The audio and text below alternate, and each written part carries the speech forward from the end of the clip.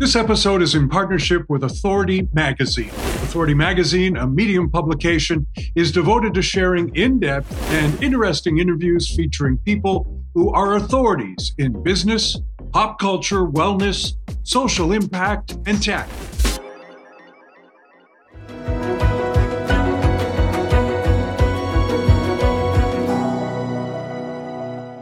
As soon as I mentioned Sleepless in Seattle, I know you're going to prick up your ears. And today we're so fortunate to introduce you to the fellow who wrote the screenplay to that film, Jeff Arch. Jeff is, of course, so much more, a self-taught writer who now has a novel under his belt. Let's meet this man who so clearly can pull all our heartstrings. Jeff, welcome to Believe in People. Thank you, Amy. Thank you, Kevin. Hey. Before we ask the obvious question about the writer's strike, probably, and tentative historic, they say, deal, though I think that the word historic should refer to poorly, how poorly writers are being paid historically. How did you get into writing in the first place?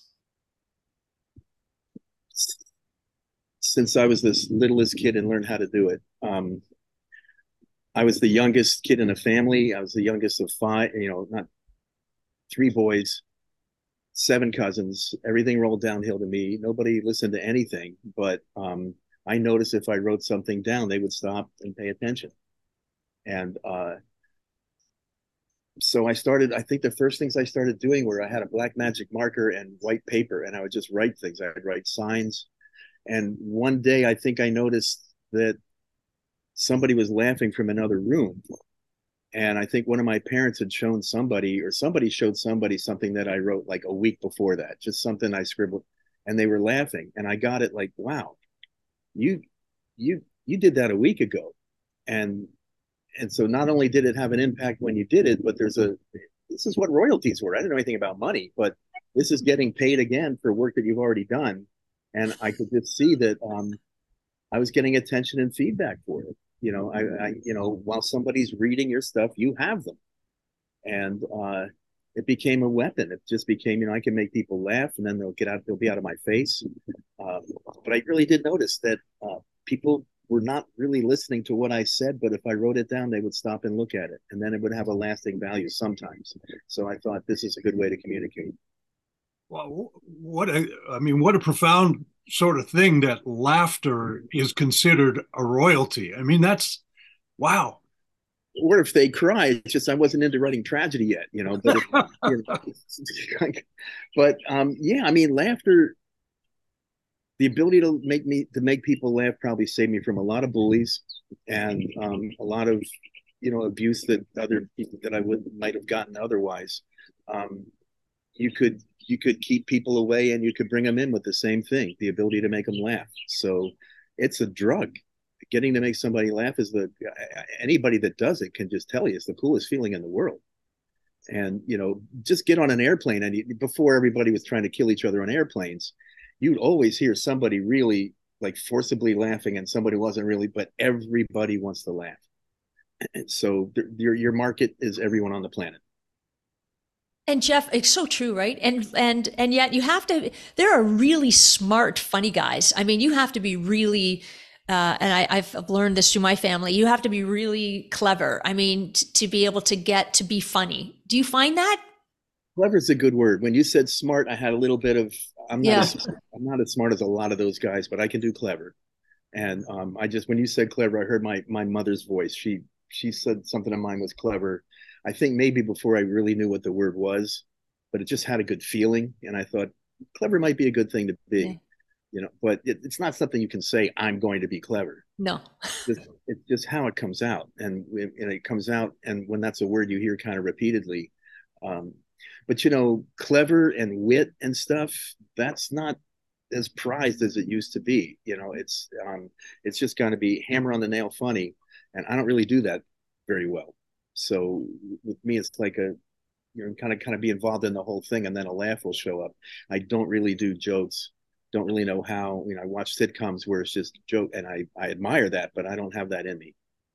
Well, there's a lot of that too, where they just like beat you over the head in order to try to make you laugh, which I think is probably what you're describing. But my my question is that you, throughout the story that you've just told us about your upbringing or what have you, you actually had to take a couple of risks in order to become a writer. Is that correct? Well, yeah, everybody. You have to risk your sanity, your social standing because you tell people you're a writer, and no one says go for it, man. You're meant for this, and the world needs more writers. Nobody says that. I don't know if anybody who, I mean, maybe some minor percentage amount of families, but if someone says, I want to be a writer, I want to be an artist, I grew up in a community where everybody appreciated the arts as long as you didn't want to be an artist. And when you said that's, I never even used that word.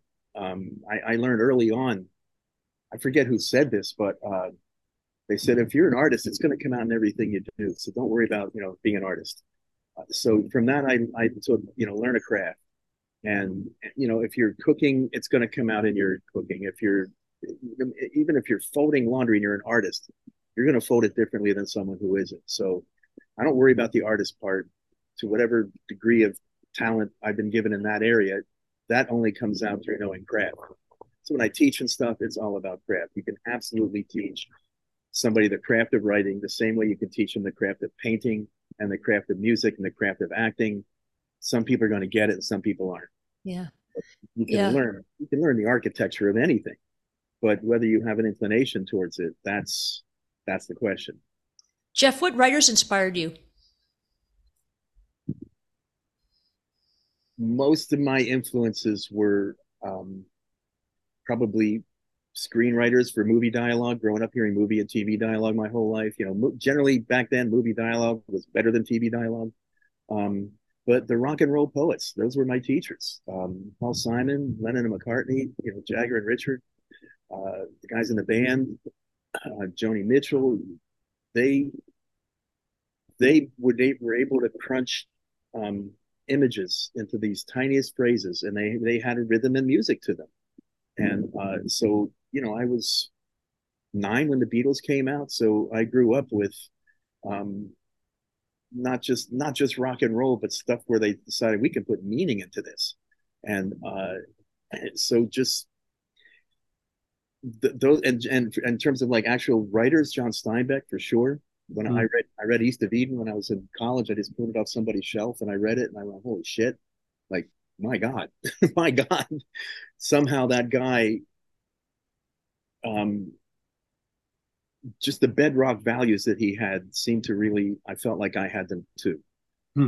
And like I can read Bukowski and I can really love his stuff, but we don't have the same bedrock shit going on. But Steinbeck was just so deeply rooted in integrity and kindness and what is good and how hard it is to be good and how painful our mistakes can be.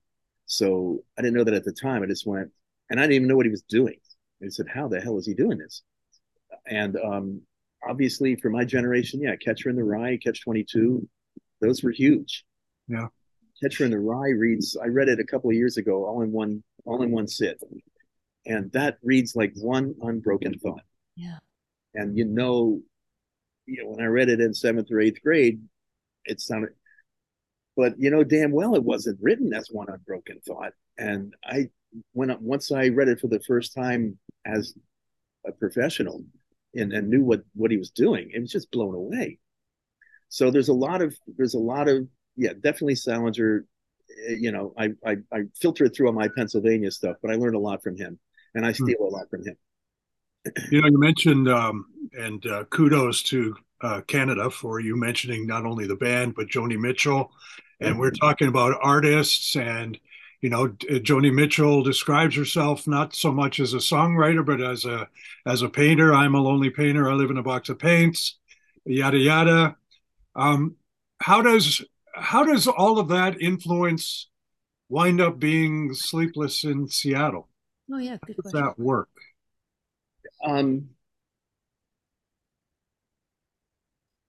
I don't know. I don't. I think, honest to God, If you did know, you'd bottle it. well, I think what I could bottle is that each one of us, if I saw this phrase once, nobody can decide whose ear God whispers into, and and and I think each one of us who comes to this is given at least one story. That's all theirs. And, you know, I work with a lot of writers, and it's so funny because they're coming up with all this stuff out of their head, and it's, you know, concept this, and I'll say, tell me something about yourself. Then they'll tell me something that's just completely normal to them. But I'm going, oh my God, tell that, you know, because it's right in front of them. And it's just there. And so everybody was given one. I really feel lucky because I think I was given three. And Sleepless was, they didn't come in that order, but Sleepless was the first one to happen. And the first one happened, I don't know, 5 years before Sleepless, and the second one happened 3 years before Sleepless. But What were they, Jeff? What were they?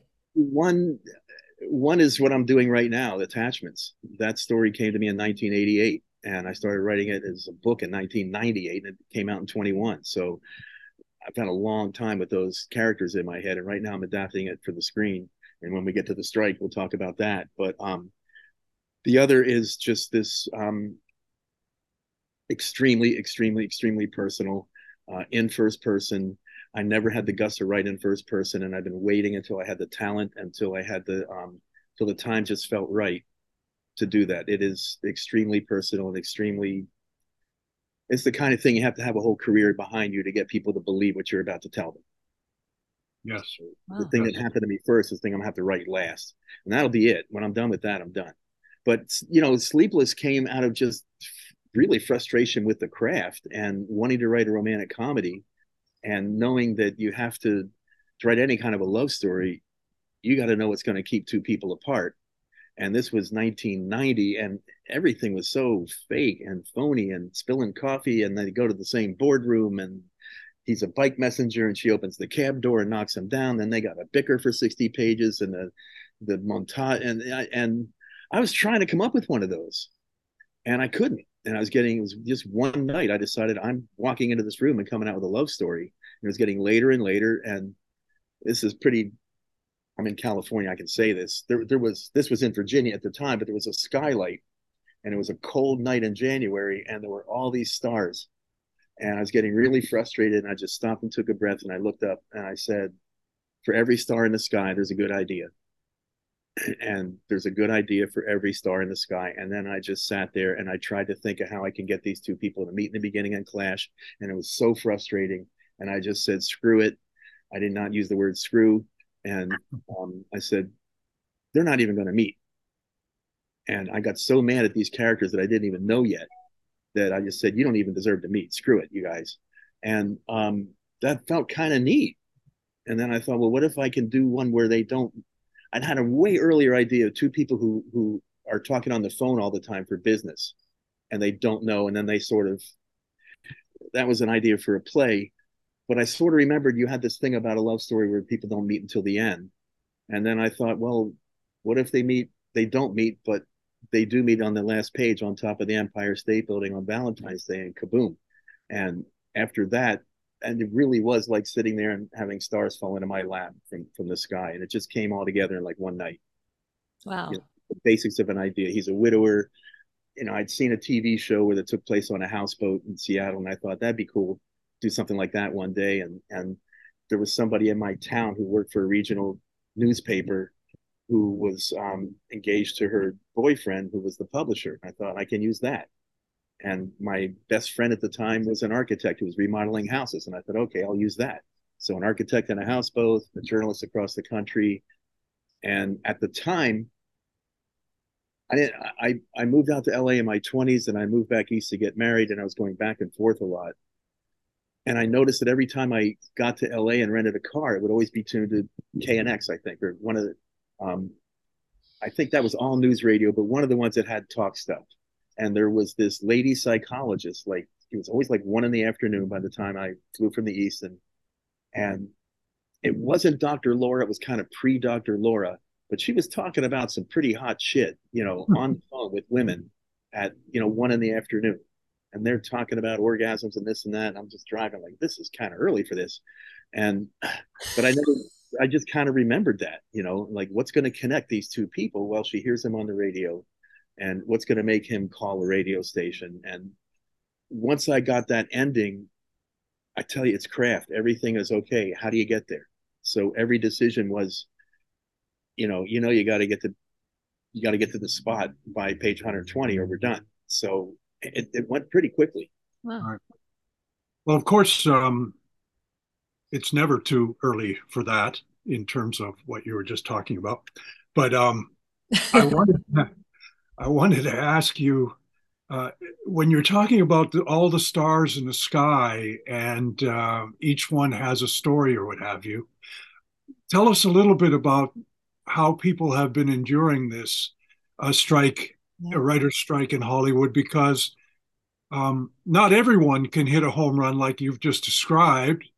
Um, how are they? How do people get by when their star hasn't been discovered and named?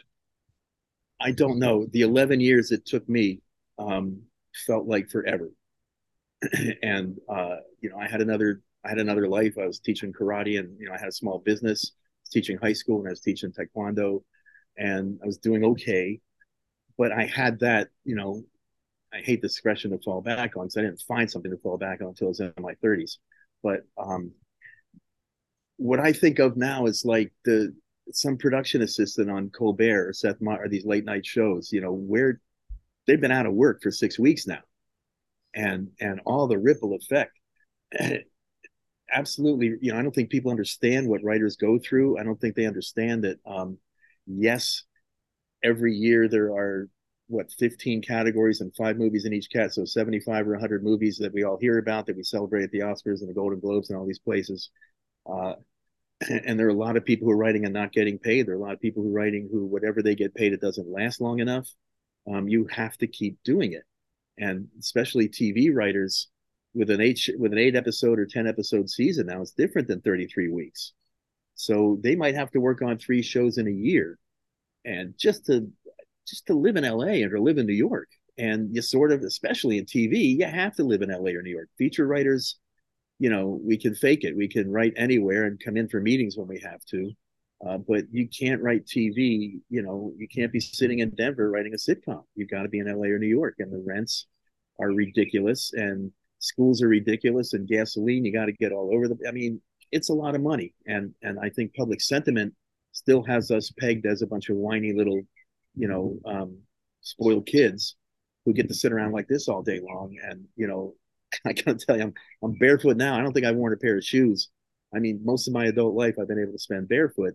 And people, even in offices, even like in the studios, resent that, because there's something about writers where they just kind of resent our freedom. They resent our independence. They resent our ability to do the same thing with the different things with the same words that we all have.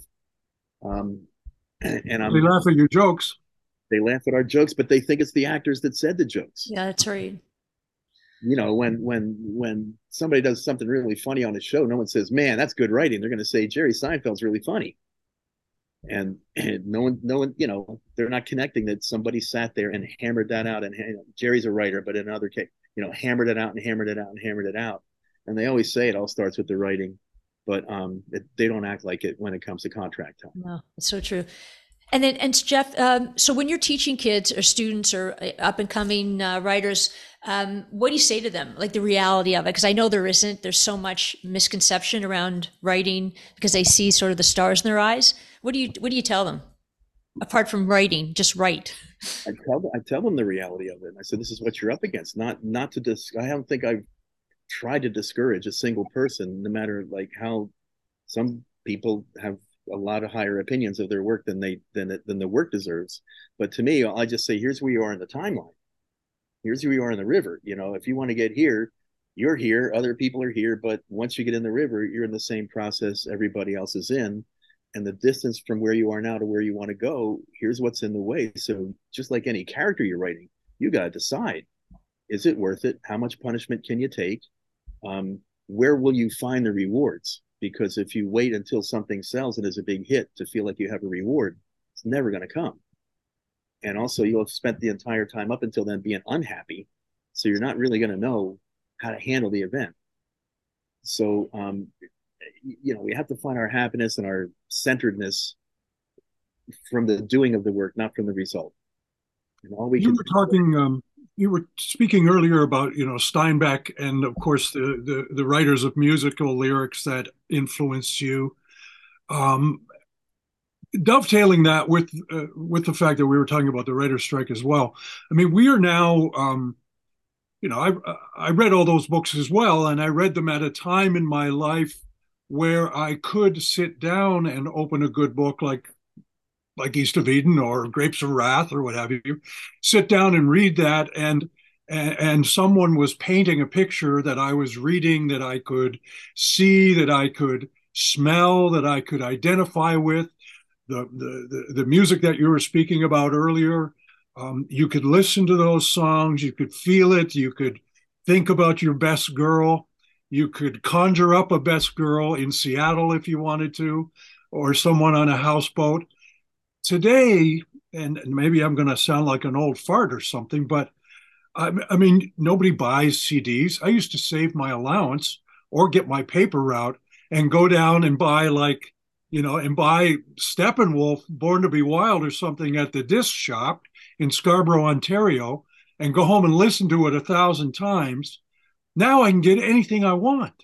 I can get Anything. anything. I can get anything so much that I have too much. It's like if you like chocolate cake, I've got like an Empire State Building of chocolate cake that I can eat whatever I want. Yeah, What's the other happened? well, I don't want to say progress has happened, but progression has happened. Progression of technology, and we have lost a lot of things. I mean, a carefully constructed album used to tell a story just in the way the songs were the order, and now you just play any song you want. I mean, nobody of this generation knows what it's like to have to sit through three songs you don't like to get to the one you do, because everybody's sitting back and they're all stoned, and like the record player's over there, and here comes, I don't even want to, Maxwell's Silver Hammer. You don't want to hear that. You want to get to the next song. Ding ding. But so I think what we're missing, and it's a bigger conversation, you only have 20 minutes, is storytelling. There are whole generations now that, since reality TV, thanks to the 1988 writers' strike, since reality TV came in, and they're pushing these, and they're pushing drama, high drama, reaction drama. Like, if a table isn't flipped over, it's not a good episode. So everybody's going from 0 to 60, and it's all about putting real people in situations that are heightened. But there are whole generations now growing up without a story, a scripted story where people go through stages and there are moral choices that have to be made, and there's some subtlety, and there's some, it's not so black and white, and that, I think, is probably fragmenting the generations in the culture as much as anything. That people really kind of aren't getting stories now; they're just getting behavior, and it's not put in a context of choices and sacrifice, and the thing that makes us really human, deep down human, not just Yeah. performing. Well, and Jeff, and hopefully you're teaching that. I mean, because I mean, how do you feel about the industry right now? I know you have one more in you, I think, right? Apart from Two more. I got two. Yeah, two more. and I'm glad. I'm where I am right now. Yeah. It's really, the mathematics. I mean, I'm 68. The mathematics of this are not fun, but I am, the way the world is now, really happy that I'm closer to the exit than I am, because I wouldn't want to be 30 now. I wouldn't want to be 20 now. I've got a 7-year-old granddaughter. I'm worried about her all the time. Just like, what kind of world is she going to face? I don't. She's in first grade, and I think they actually have had a shooter drill, but they didn't call it that. But like, why? These are kids that have had 2 years of an invisible virus that might kill them. Now they have human beings that might come in with guns and kill them. And like, what kind of anxiety? We had the bomb. We had the Russians. And if we didn't worry about that, then it was just like, who were we worried about at school that wanted to beat us up? That was pretty much it. Or who at home was beating us up, But the one global out there problem that we couldn't control was the Russians and the bomb. And now, my God, what they have to live through. So they're getting resilience, but it's a culture we don't understand. So I'm glad to be closer to the exit, even though I'm, not crazy about leaving. It's a good world, but I'm glad at being closer to the exit. I don't know how they're going to get through climate change and climate migration, and nobody's talking about, we got an ocean on this side and an ocean on that side, and there is technology to get the salt out of the water, and everybody can have enough to drink and irrigate their crops. And all anybody's saying is it's too expensive. Yeah. I didn't hear anybody bitching about how expensive nuclear was, and I didn't hear any, and they've been saying that about solar forever, and it's just a way to keep it from happening. But if they wait, and it'll be more expensive if they wait another 20 years. If they had been doing it all along, we have all the water we need. And whatever we're going to do to react to not having water is going to be more expensive than figuring it out. Well, especially if you live in the desert. Yeah. That's the shit that just drives me nuts. Like, the solution is right there. And how does a guy who, has made his name writing a screenplay that basically is a story of hope between people who've never met. So, and that, I mean, that's like the greatest story of hope between these two people. How do you keep up hope in this day and age like the one you just described? I'm not giving you any ideas for your next screenplay or anything, but how do you do that? Anybody can be happy on a good day, and it's hope and faith and stuff like that are tested when shit is bad. I lost a friend several years ago, and I remember sitting outside of Vaughn's in Santa Barbara, and you got mountains in Santa Barbara, just so beautiful, and they were lighting up all purple, and I just bought these peaches, and something was stirring up in me all day long, and I got up at like 4 a.m, and I wrote this really long thing. Not a long thing, but like a 1-page memorial. It came out as a poem. And I just remember this line: it's easy to believe that peaches are ripe. It's easy to believe when peaches are ripe. And that was the basic thing that felt the whole thing. It says, when things are great, it's easy to have faith. But what happens when your friend's car jumps a fence and he's killed in a second? That's when you need to have faith. So it's easy to have hope when your team's up ahead 8 runs, and hope and faith are things that you dig down and have when things are rotten. So, or I might just be wired to be optimistic. I mean, I hear Sagittarians. I'm December baby. I'm heard that we're wired to be optimistic. So maybe it's nothing I can take any credit for. It's just, it's the stardust, the way it was arranged in me, different than someone, who's a Leo or something. And, but you have to, when you give up hope, that's it. You're done. You lose hope and you lose curiosity. You have officially gotten old, and you're not going to be able to contribute much to the world. It's true. And Jeff, so do you believe in people? Absolutely. You see so many. Look, if you stay off cable news, and look, there are really, really bad things happening, but every day you see these acts of kindness. And you see, I think the first thing I remember, this is years and years and years ago, the first time that we all heard that some kid in school had cancer and lost all his hair, and like the entire football team shaved their heads. That's who we are. Yeah. That's who we can be, And I actually did a story when I was still with NBC about a young boy whose father had cancer. This was in Iowa, I believe, somewhere. And so the young boy in school shaved his head, and they made fun of him in the school. And anyway, then he was celebrated in the school as a result of his shaving his head. This sounds familiar.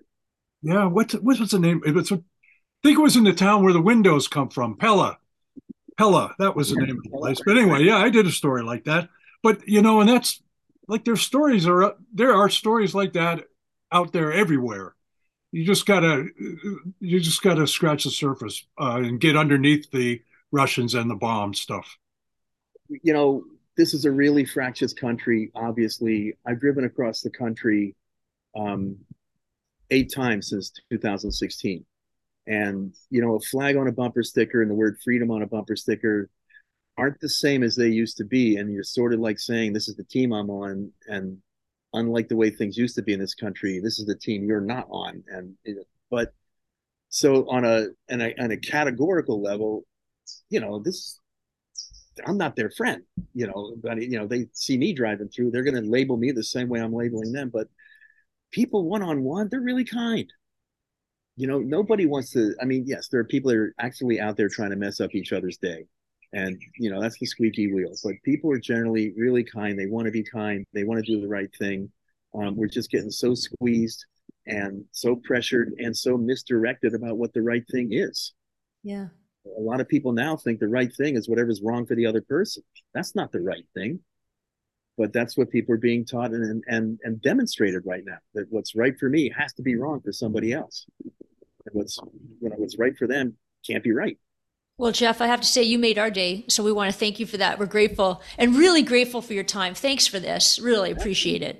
Thanks so much. Kevin, I'm going to research that show. I'm pretty sure I did see that. Well, there's a lot of them out there. There are a lot of them out there. 40 years in the business, I imagine. I'm going to do some Googling on you, sir. Yeah, you should check them out. I'm going to get an education in Kevin today. Thanks. Thank you for Jeff. A good dose of hope. Okay, thanks a lot. Take care. Well, there's a guy who had a dream, who didn't give up on it, didn't give up hope. In his 20s, started trying to write for a living, and really turned out to be one of those stars in the galaxy. And it was also nice to listen to him talk about all the other stars that are still burning out there, waiting to be discovered and named. And I think for those who are aspiring writers and want to get into this business, there is hope. But I want you to understand too that overnight success took Jeff 11 years. So be patient and believe in yourself. And if you believe in us, please subscribe to our podcast, Believe in People, because we would love to have you as a subscriber.